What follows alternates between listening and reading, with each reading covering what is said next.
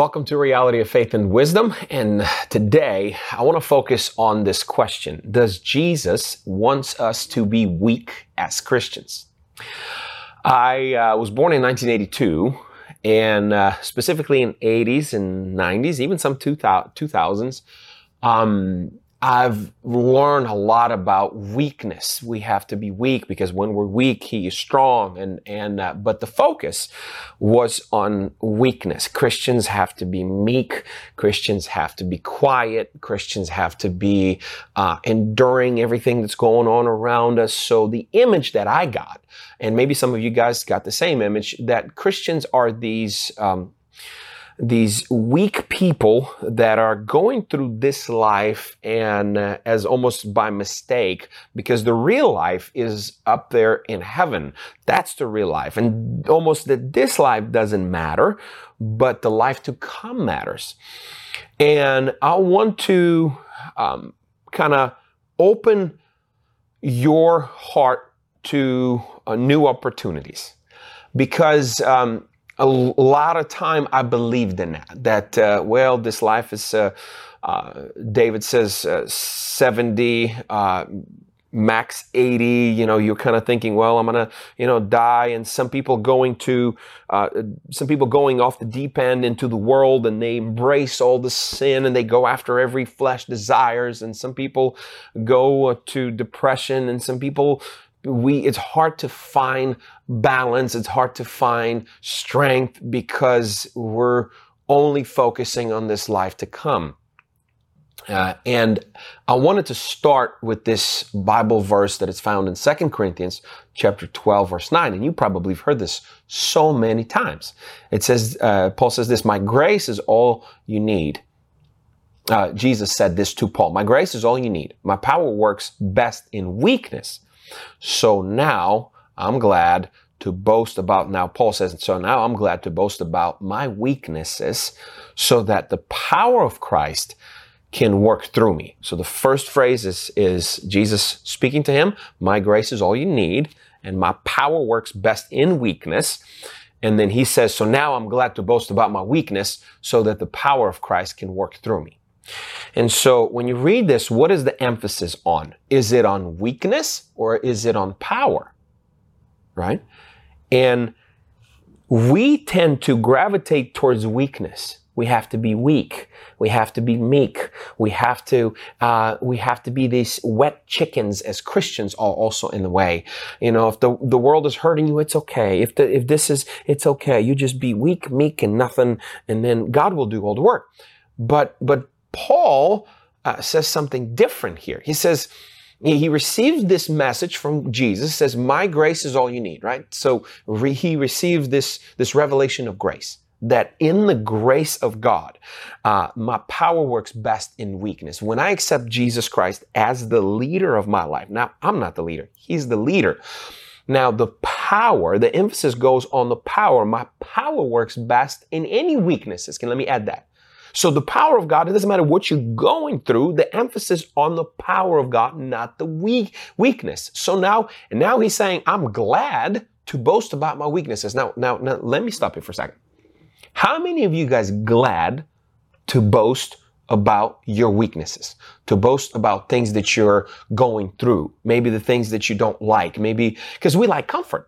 But he says, I'm glad when I'm going through weaknesses, through tribulations, through all kinds of persecutions, and he describes in this chapter later on how many times he was beaten, shipwrecked, and he was hungry, and he had food, and he didn't have food. He was on the street as a homeless, but he's saying, I'm glad to boast about my weaknesses so the power of Christ can work through me. He's saying, hey, it doesn't matter what devil is bringing to me. That doesn't matter that what God allows me to go through some different things in life. I am focusing on the power of God, power of Christ that's in me, that works through me. So Christ is building his faith. He's not building his weakness. It's not about, well, just be weak, meek, just this. Praise God, but I'm broken and hurt and this and that. But this is how God wants me to live. No. Christ is building his faith. Even though you're going to die for my faith, the power inside you greater than the death that might be brought before you. So he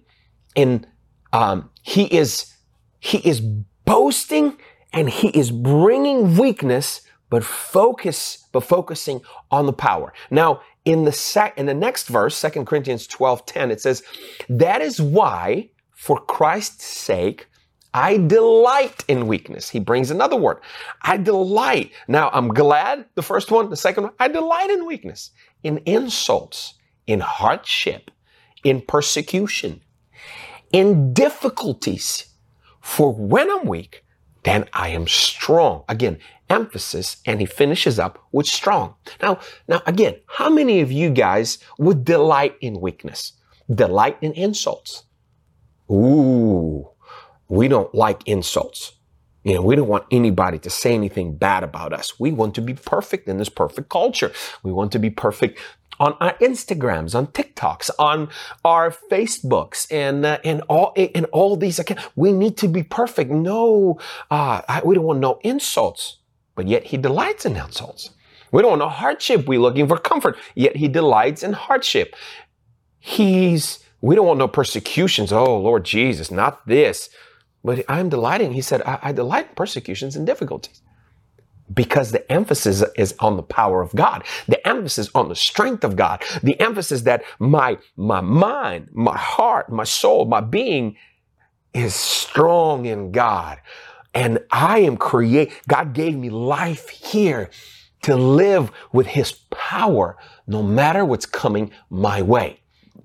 Now, we run from weaknesses, but Paul was embracing it. Now, in Psalm 23:4, it says this, even though I walk through the darkest valley, or the valley of the shadow of death, I will fear no evil, for you are with me. Your rod and your staff, they comfort me. Again, in this verse, is the emphasis on the valley, on fear, or you are with me? Jesus. The power of God lives inside me. And it says, your rod and your staff, they comfort me. What does rod and staff means? Rod and staff means the past miracles of God.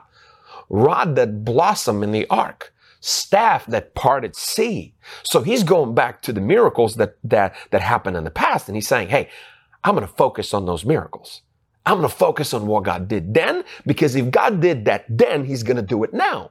So again, it's the power. I will fear no evil, for you're with me. It's the power of God and not the weakness. Yes, we are strong when we're weak. You know why? Because the pride is gone. The pride is the indicator of that. The pride is when we say, I can do it. I got it. I'm this, I'm that. The pride is there. That's why the power of God cannot do anything through you. So it's the pride. It's not the weakness. It's the power. It's not the fear. It's the power of God inside you. Now, let's look at this prayer. Let's look at this prayer that's found in Ephesians chapter 3, verse 16 through 21. And I want you to focus on how many times in this prayer, or in these verses, he says empower, power, strength, and on and on and on. He says this, the author says this, I pray that from his glorious unlimited resources, so he opens up his glorious unlimited resources. God has all the resources that you need in life to live life, powerful life on earth as it is in heaven. Now, unlimited resources. That he will empower you with the inner strength through the Spirit. Then Christ, when you have the strength through the Holy Spirit, then Christ will make his home in your heart as you trust in him. The Holy Spirit would lead you. And you may have the power, again, to understand, as all God's people should, how wide, how long, how high, and how deep his love is. May you experience the love of Christ, though it's too great to understand fully. It's life. It's full life of education. You will be going through from strength to strength, from glory to glory. You will be learning about love of God all your life. So that's why it says it's almost impossible to completely understand it, though it's so great to understand it. But then you will be made complete with all the fullness of life and power that comes from God. Again, power. Now all the glory to God, who is able through his mighty power, again, at work within us. Power, work within us to accomplish infinitely more than we might ask or think. Now, then you will be made complete with all the fullness of life and power that comes from God. Now, all the glory to God, who's able through his mighty power at work within us to accomplish infinitely more than we might ask or even think. Glory to him in the church and in the Christ Jesus through all the generation forever and ever. Amen. Let me finish with this. Maybe we've been focusing on weakness instead of power of God. Maybe we're focusing our life, that our life is insignificant here. It's going to have significance in heaven, only in eternity, instead of living significant life with purpose, meaning, and power of God inside of us. Does Jesus want us to be weak as Christians? No. He wants you to be reminded daily that there is a power of God dwelling inside you. There is a power of Almighty God dwelling inside you. And that power works through you, in you, if you let it, if you yield to it. The only time this power is weak is when we decide to do life on our own because we want to be little G's, little gods, and we want to have pride in everything we're doing and knowing that I can do everything on my own. That's the biggest mistake of the world today. But if we truly lean in on the power, Bible talks about self-control, power, man, not your own will, but the will of the Holy Spirit inside you. That's the power you woke up today with. You just don't know it. That's the power you can walk with in the name of Jesus Christ tomorrow and all the days of your life, because there is a power of Almighty God dwelling inside your heart. May the Lord bless you and keep you. May the Lord make his face shine on you, be gracious to you, turn his face towards you, and give you his mighty peace. Go in the power of Jesus Christ. Until next time.